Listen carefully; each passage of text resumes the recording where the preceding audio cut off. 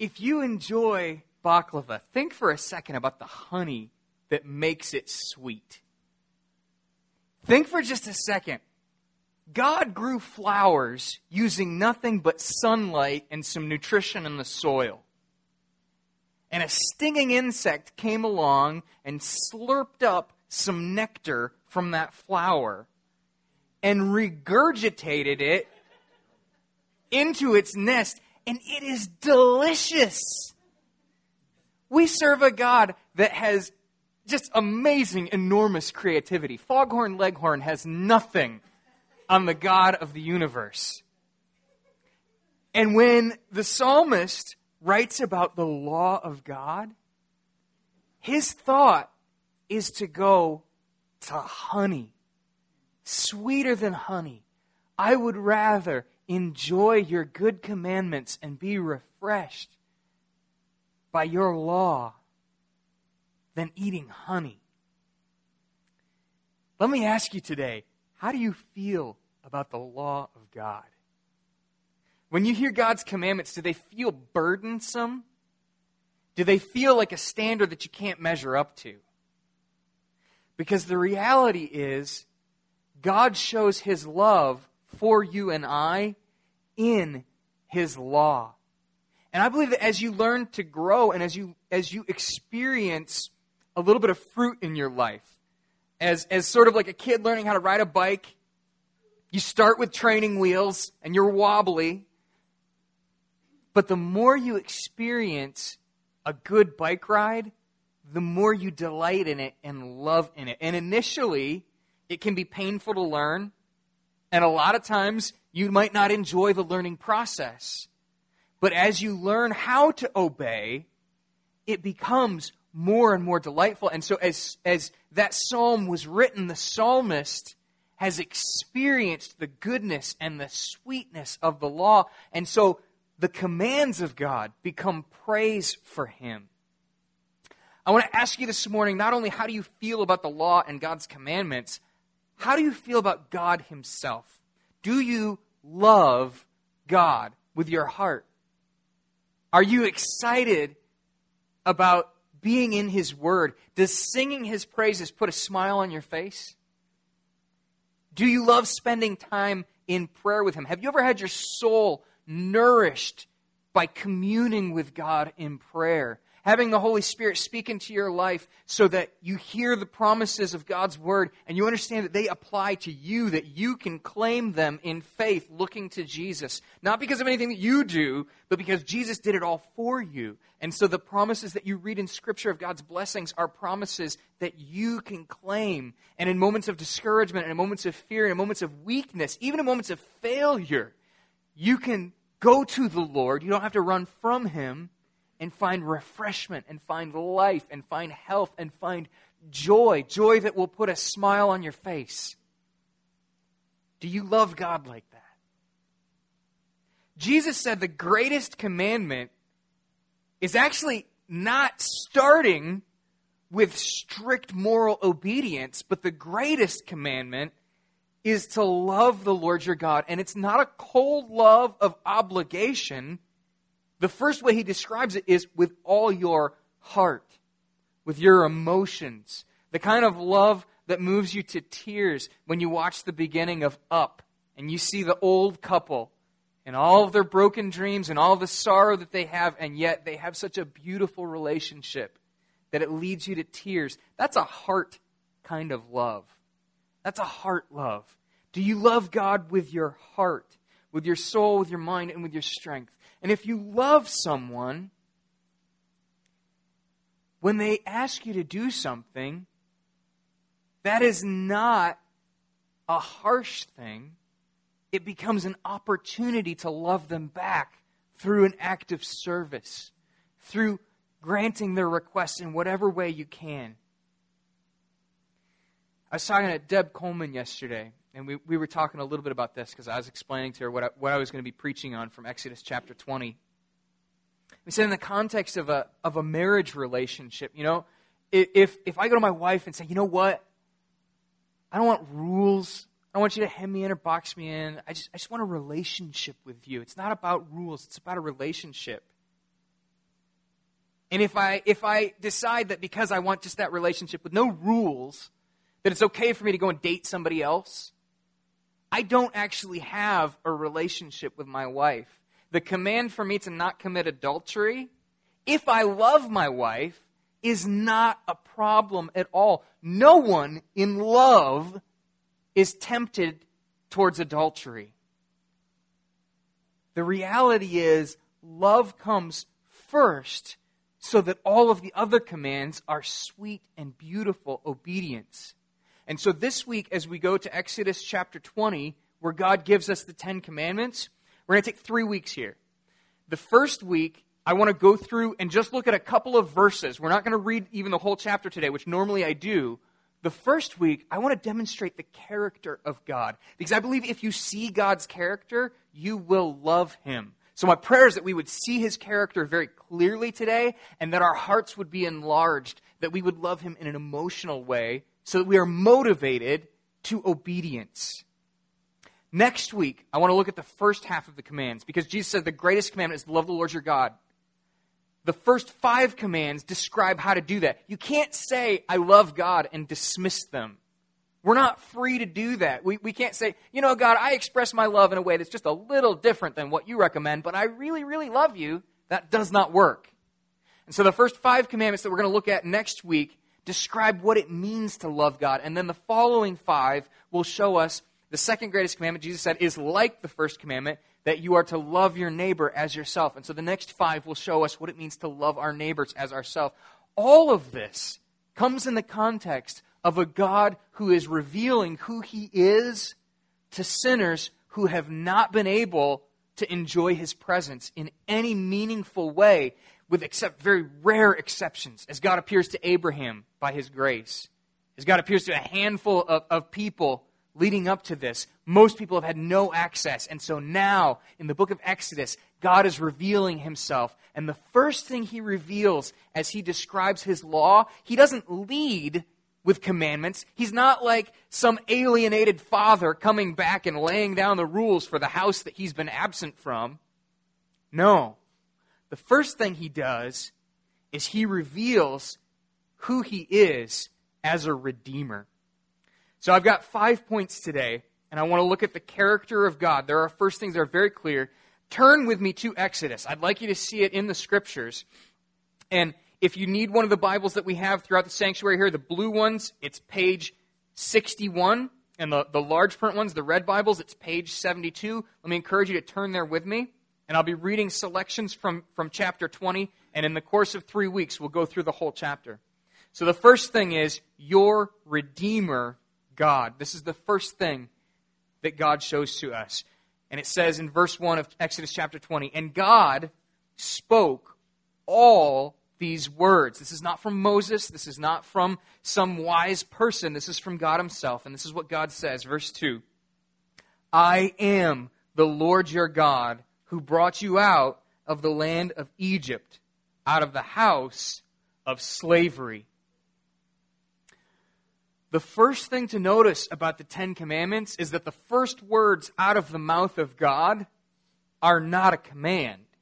They are a reminder that He is our Redeemer God.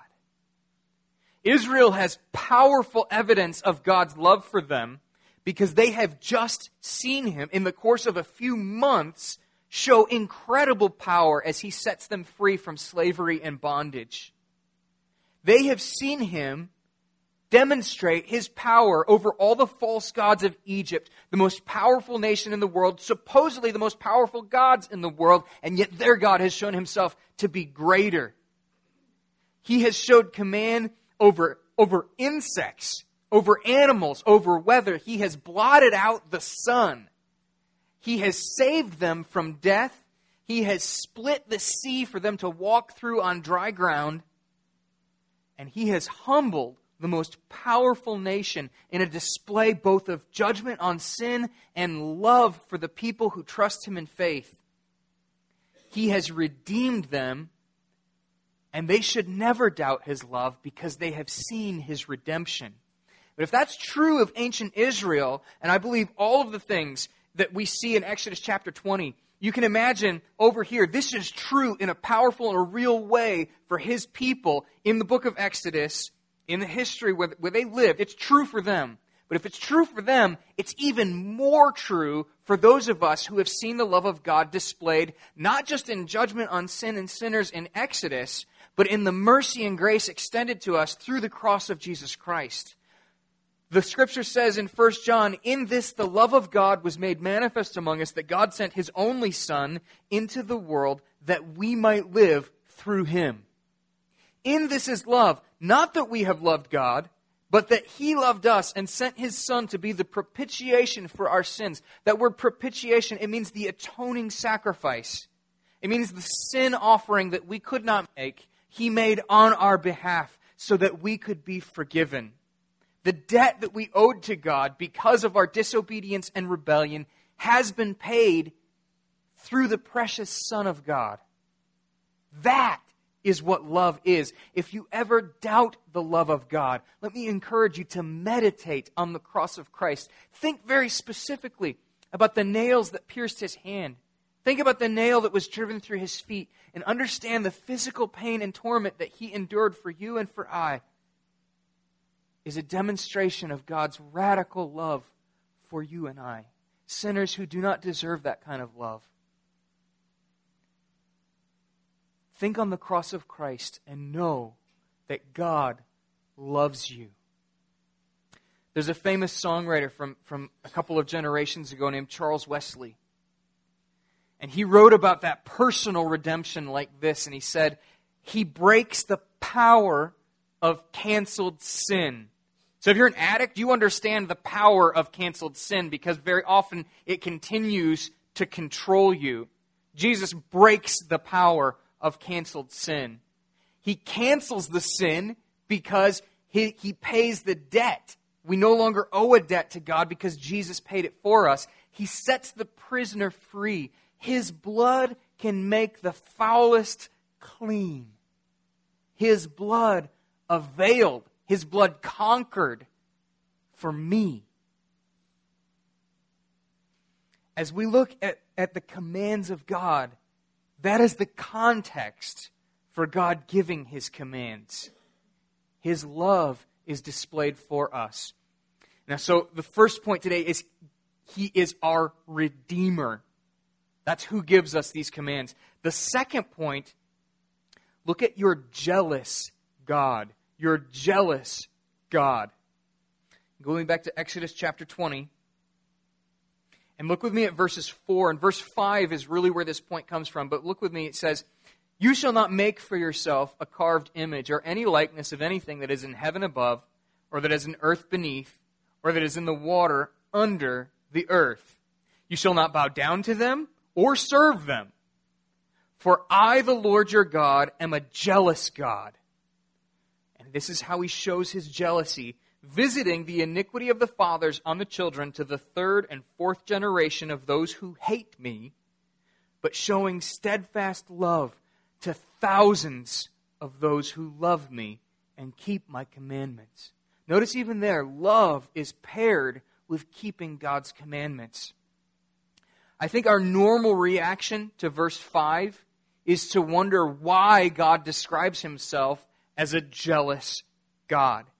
Jealousy is not a virtue that we admire in anyone. And as God says, I am a jealous God. He has told them, do not worship false gods and do not think that you can make an image to use even as you try to worship me.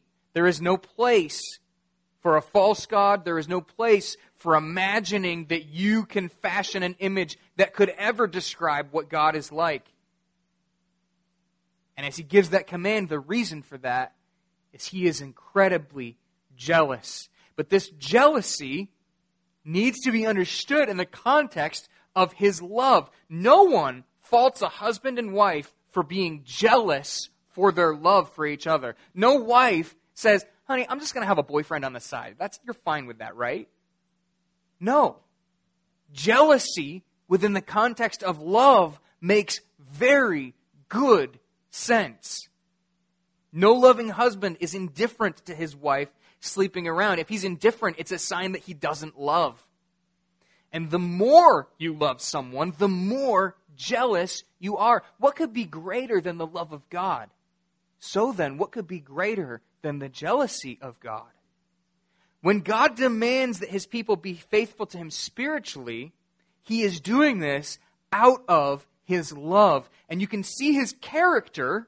Remember, we're looking at the character of God, helping us know who he is so that we love him more. You can see his character in how he describes this jealousy. Notice he carries the sins of the unfaithful, those who hate him, down to 3 or 4 generations, but he shows mercy to thousands. The implication is of thousands of generations of those who love him and keep his commandments. I really believe this is actually why sometimes by the grace and mercy of God, revival breaks out among people that are sinful, that don't deserve it, that aren't looking for it. Because in the mercy of God, he stops generations of sin. Where we as sinful people teach our children, if we don't worship God, we do teach them to worship. And we teach them to worship idols. And that leads to their condemnation as well. So when you look at God saying, I visit the iniquity of the fathers on the children to the 3rd and the 4th generations, he's not holding innocent people guilty for their father's sins. Those children have learned to worship idols, and so they bring the condemnation down on themselves. And in one sense, the father is responsible for that because he taught them to do it.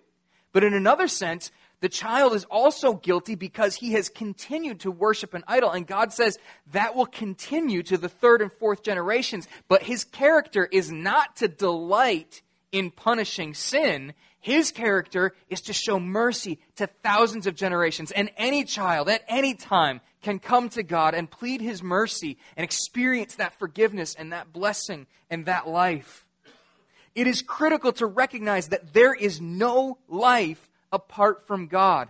Even his jealousy is for our good. So he longs for us to worship him, and he makes that possible. He makes provision so that we can do that, and that is for our good. Because forsaking God makes about as much sense as an astronaut standing on the moon just deciding that his spacesuit is so oppressive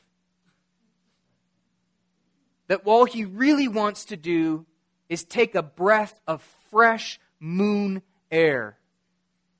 And so he really wants to take his helmet off.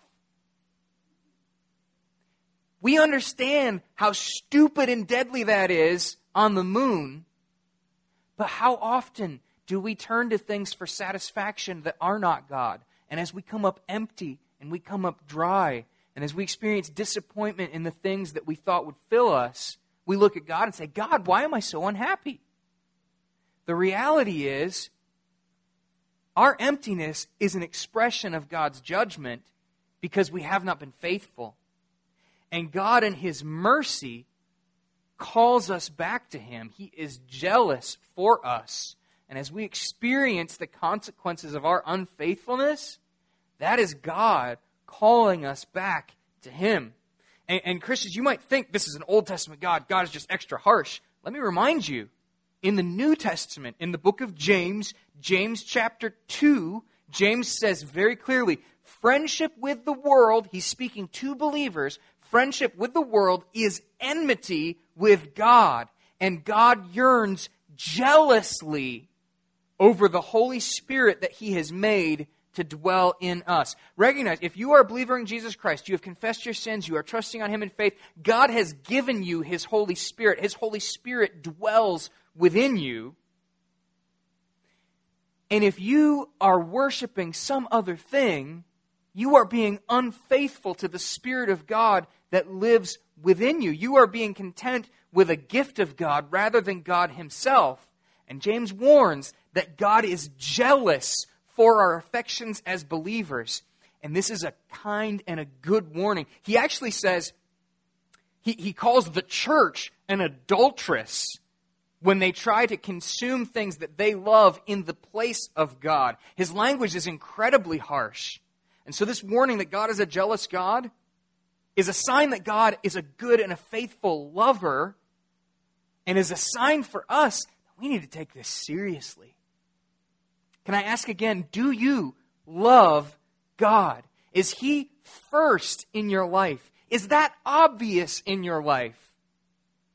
Because if you don't seem different from people that don't know the Lord, it's a real serious sign that your affections are out of line. You are committing spiritual adultery, and our jealous God will punish that.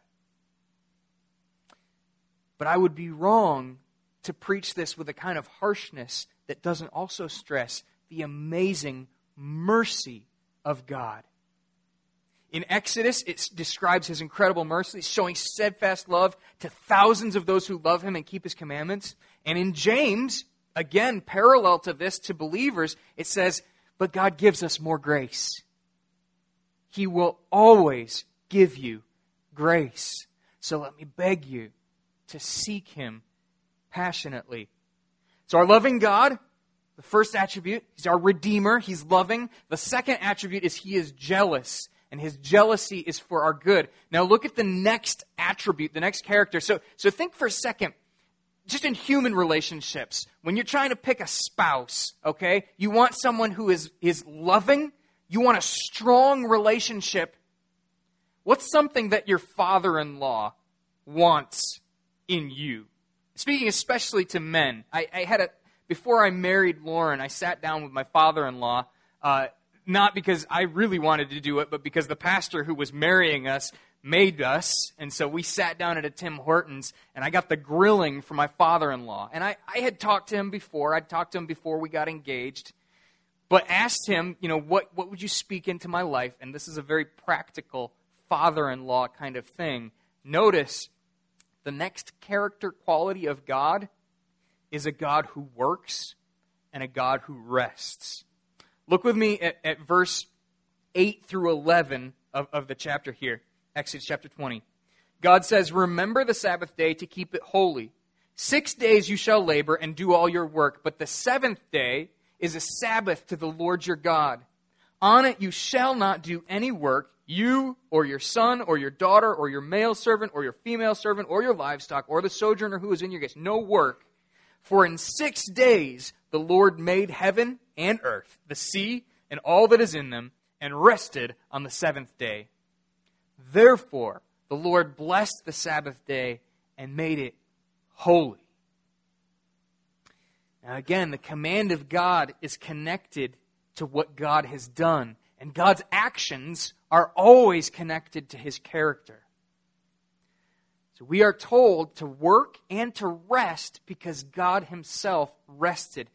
Our God is a working God and a resting God, and the two go together. You cannot separate them. First, notice, God is a God who finishes what He starts. I have so many abandoned projects, and my wife is not here today. Our daughter is sick, so I can't pick on her too much, but she loves to crochet, and I will mention she has a few more projects started than she has finished. There's always a temptation. There's always a point in a project where you go, you know what? I'd rather do something else. And that's true of me too. I can't say that that's unique to her. God always finishes what He starts. Always. It's true in creation. It's true in Israel's redemption. He didn't leave them in the middle of the Red Sea and say, guys, I'm kind of bored with this. He faithfully saw them through to the end. He worked 6 days in creation. His work ended on day 6, and He rested on day 7. Resting from work is a sign of completion. Now, we are finite human beings. In one sense, our work is never done. But God is someone who is able to complete what He starts. That's why Paul says in Philippians with such confidence, He who began a good work in you will be faithful to complete it in you. The God who saved you is not going to abandon you. And let me ask you, does that help you love Him more?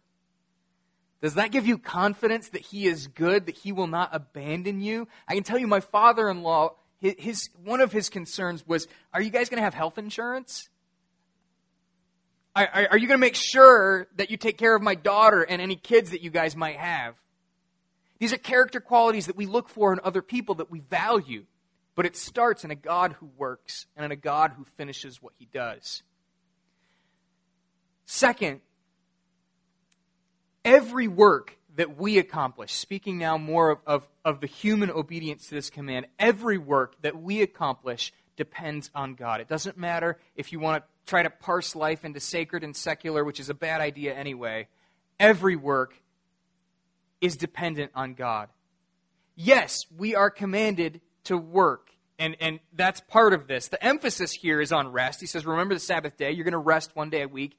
But the rest of it says, work 6 days a week. Be faithful to do the work that you have.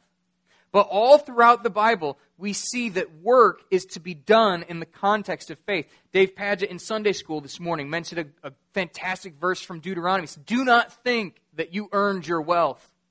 It didn't come from you. Don't take credit for it. Any success that you have comes from God. Don't harden your hearts and forget God. Recognize that your work is an act of worship, and recognize that anything you have comes from God. And the reason that's relevant to this command is rest is a sign of faith that God is the one who does the work anyway. We do this on a daily basis every night when we close our eyes. Some of the prayers that we pray with our kids are really beautiful and profound because it reminds us that God does watch over us while we sleep. Nobody can go without sleep. Nobody can protect themselves perfectly. No one is able to provide for themselves perfectly. No matter about work, no matter what amount of vigilance, all of it is insufficient. All of it ultimately depends on God himself. And rest is a sign that we trust that God will do the work. Jesus says, do not be anxious about what you eat or drink or wear. Non-believers obsess over these things, but your heavenly Father knows that you need them. Instead, seek first the kingdom of God and his righteousness, and all these things will be added to you. He also says, come to me, all you who are weary and are heavy laden, and I will give you rest. I'm going to say more about this next week, but the command to rest is both spiritual and it's very literal. It's very physical. Our physical rest as people who are both spiritual and physical is a sign of faith in God. And that rest should take an attitude of worship. And part of that should be worshiping together as a church. Your faithfulness to worship together as a church says a lot about where your heart is at with God. It really does. This means that all of our work is to be done in the context of faith, trusting God to meet our needs. And this is tremendously liberating. You feel like a failure? You know what? If there's sin, confess it. But also, rest in the reality that God gives you forgiveness, and rest in the reality that your God will provide for you according to his riches in Christ Jesus. You can rest. When we don't rest, we are essentially saying to God, you know what? I don't really trust you. I think that my work will actually make all of the difference, and I don't think that you can do this without me. You will kill yourself if you live like that. So God, in his kindness, commands rest as a daily and a weekly reminder that he is the one who does the work, and he always finishes what he started. When we obey, we recognize that none of our work amounts to anything apart from God. That's biblical. Jesus says, apart from me, you can do nothing. And so in honor of him, we sit down or we lay down and we trust our good heavenly Father. We glorify him by showing that we depend on him and not ourselves. So God shows his goodness in finishing what he begins and commanding our rest. So first of all, we have a Redeemer God. Secondly, we have a jealous God. Thirdly, we have a working God who commands us to rest because he has shown us how. Next, notice with me the holiness of God that is revealed as he gives his law to people. And look with me at verses 18 to 21. Now when all the people saw the thunder and the flashes of lightning and the sound of the trumpet and the mountain smoking, the people were afraid and trembled. And they stood far off and said to Moses, you speak to us and we will listen, but do not let God speak to us lest we die. And Moses said to the people, do not fear, for God has come to test you, that the fear of him may be before you, that you may not sin. And the people stood far off, while Moses drew near to the thick darkness where God was. Recognize that holiness is a thing that is deadly for sinners. and yet recognize the mercy of God in making us aware of that. We don't live oblivious to the fact that we have a problem being separated to God by our sin. God has made us aware of that, and He made His people aware of that. And pause for a moment and consider what the world would be like if God were not holy. Because when we read this, we wonder, why is this dangerous? We feel like separated and cut off. And I think at some level, we need to recognize what our sin does. And even as believers, our sin can grieve the Holy Spirit, and we can hinder our relationship with God. And so this is a good reminder of God's awesome holiness. Think for a second. I believe there are people that want God to change His law, to change His holiness. Think for a second what that would be like. Can you imagine a God who made promises and then broke them because He felt like it? Can you imagine a God who lied, who intentionally said things that were not true? Can you imagine a God that played favorites, that rewarded evil? So, this man over here, he's wicked, but he's very strong and I like him. God is not like that. I think in some level we're tempted to be like Alexander the Great. He's an amazing leader. I like him. He also murdered thousands of people. We admire strength, and sometimes we forget about character because we love strength. God is not like that. God is holy. He is radically holy. The problem we have with God's holiness is that we long for a God who overlooks evil because deep down we know that we are not holy. And that's why the people in this chapter here, they ask for more distance from God because they are afraid of His presence.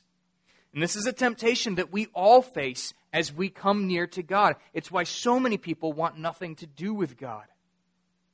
But notice what Moses says to the people. He says, "Do not fear." God's holiness is a good and beautiful thing. In Exodus, Moses explains God's holiness should motivate God's people to holy living. And the New Testament says the same thing. Peter says, "Be holy, for I am holy." And that remains true for us. If the cross of Christ reveals God's love, let me stress it also displays His awesome holiness. If you doubt the love of God, I've encouraged you to think about the cross of Christ. If you are indifferent to God, if you struggle on a daily basis to value Him, let me urge you to think of the cross of Christ and what it says about holiness. God in His holiness would not overlook our sins and sent His beloved Son to die in our place, enduring the worst form of torture. That's holiness. That's a God that won't look the other way for any reason. The cost of our sin was infinite. This is part of why I don't believe in purgatory, because purgatory is a finite, set amount of time. You can't work off your sins in a set, finite amount of time. Your sins are an infinite offense to a holy God. That can only be paid by the Son of God. Only God's beloved Son could pay it. And yes, through His shed blood we are forgiven, but we must never take that lightly.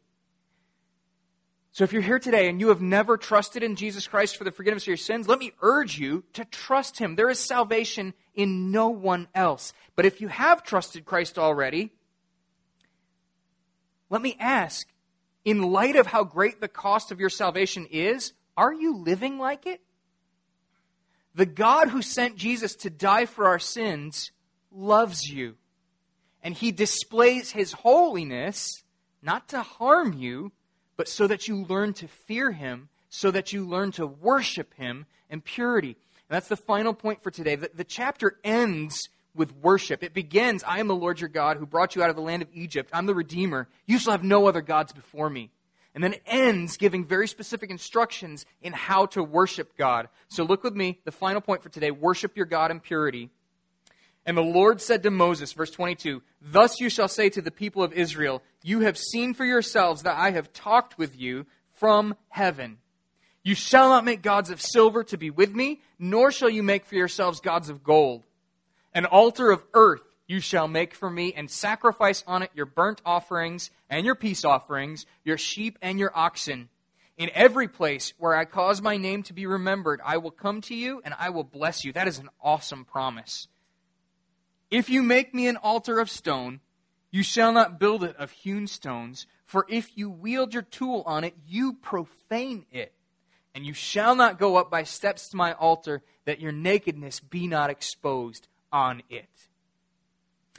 Notice three things from God's instructions for worship. First, the worship of God depended on sacrifices. And it still depends on the sacrifice of God's beloved Son. We are able to approach a holy God because Jesus died in our place on the cross and rose from the dead. We should never take that lightly, even as we worship in singing. It should motivate our praise. It should humble us. We should be in awe of the radical love of God in our worship. Second, sometimes we get the feeling that our best work is somehow really great and truly impressive before God. The reality is, it's not. Your heart matters far more than anything you could offer God. Notice he tells his people not to make him fancy altars or anything of gold or silver. Now, he will, at the end of Exodus, describe how he wants the tabernacle to be built. And man, there's going to be gold, there's going to be beauty. Our God loves beautiful things. He makes them all the time, and we are to be like him and also make beautiful things. But notice this, as we worship a holy God, we cannot think that by making beautiful things, he will love us more. And we must never put the objects that we use to worship God above God, and certainly not above our brothers and sisters in Christ. It's easy. Let me talk about buildings for just a second. So it's easy for a church to take some pride in its building. That's dumb. Especially as you compare buildings with other, that's a gorgeous building. I'm not talking about, you can have appreciation for architecture. There's nothing wrong with that. But recognize God worked for 300 years in the early church where no one had buildings. It's not about a building. And when he instructs his people to worship them, he actually warns them, don't think that you can make something super fancy and nice because your best offerings are impure because you are impure. This passage is a caution for us to not think too highly of our own efforts to worship God. For all of the value of beautiful art and all of the importance of giving our very best to God, and God doesn't want us to give him just leftovers or whatever. He does want us to give us our very best. We have to recognize that what we give to God does not earn us his favor. We only come to God through the blood of Jesus Christ. This is a reminder to put first things first. Seek God himself and do not confuse a religious experience with fellowship with God. There are lots of people that have emotional experiences that don't know God at all. Make sure that we come to God in all of his awesome holiness through the blood of Jesus Christ, worshiping him in spirit and in truth. Third, he instructs them not to elevate the altar so that they would be indecent in worship. And in Genesis, I just pause for a second. I think why God gives clothing to people. In Genesis, right after Adam and Eve are created, the Bible says they were naked and unashamed. There was a purity and an innocence and a love. They were safe. No one would harm them. No one would leer at Eve. There were no problems in Genesis, but as soon as they sinned, God made a sacrifice and covered them with animal skins. Sin always needs a covering. And God is saying that even in worship, even in the context of sacrifice, they still need to cover their shame as they worship him. Sometimes people feel like you got to go up to a mountain to get closer to God. Sometimes people elevate an altar so that they could feel like it's more holy, like we exalt this altar. God is saying, remember your condition. Your sin must be covered. Even as you come to offer a sacrifice to me, do it in such a way that you recognize your sin separates you from God. But don't miss this. As heavy and as harsh as many of these things are, they are given by a merciful, redeeming God. We are to worship him in purity. Not just coming and saying, you know what, this is who you made me, God, this is who I am, I'm just fine, I'm just going to worship you in my own way. God will not allow that. We are to worship him in purity. Do not miss this, though. God is making a way for sinners to come into his presence even before Christ. That is the mercy of God at work. And that was cause for celebration in Exodus. By the end of Exodus, the glory of God is in the tabernacle, and all of the people are in enthusiastic worship. That's where we're going. That's his intention, for us to enjoy him forever. And that's a cause for celebration today as we celebrate what God has done for us in Christ through his precious blood, that we can be welcomed into his presence, that we can enjoy his good gifts. Remember, the God who invites us to humble worship is our Redeemer.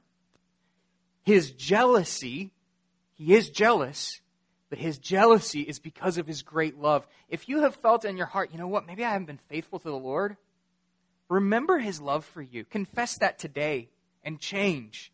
Seek him. Remember his great love for you. He is jealous. His work will always be completed, and so he invites us to rest. Recognize that God always finishes what he started. Let that inspire confidence in you. Know his love, his jealousy, his work. His holiness is awesome. We can always depend on him. God never lies. He always tells the truth, and his promises are always sure. And so as a result of all of those things, we are to worship him in purity. So let us, as a church, worship him in purity. Let's pray. Our Father in heaven, we ask today, God, we confess that we very often are casual in our worship. We ask your forgiveness for not recognizing that we are always in your presence, that you have given us your Spirit, that your Spirit lives within us. Lord, forgive us for the times that we grieve your Spirit, for the times that we fail to reconcile with each other. Father, we ask your forgiveness for the times that we have set aside your law and your commandments and presumed on grace, acting as though we didn't need to obey because you have forgiven us. Father, make us more conscious of your law so that we understand what Jesus did for us. We pray that you would help us to know your holy character, your great love at a deeper level. And Father, we ask that you would teach us the joy of living in worship. Lord, help us taste it. Help it be sweeter than honey to us. Lord, let it be real. And Father, I ask all of this in the name of Jesus, praying in faith. Lord, we know that you answer our prayers, and we want to be faithful to ask in faith. So I pray in the name of Jesus, our Savior. Amen.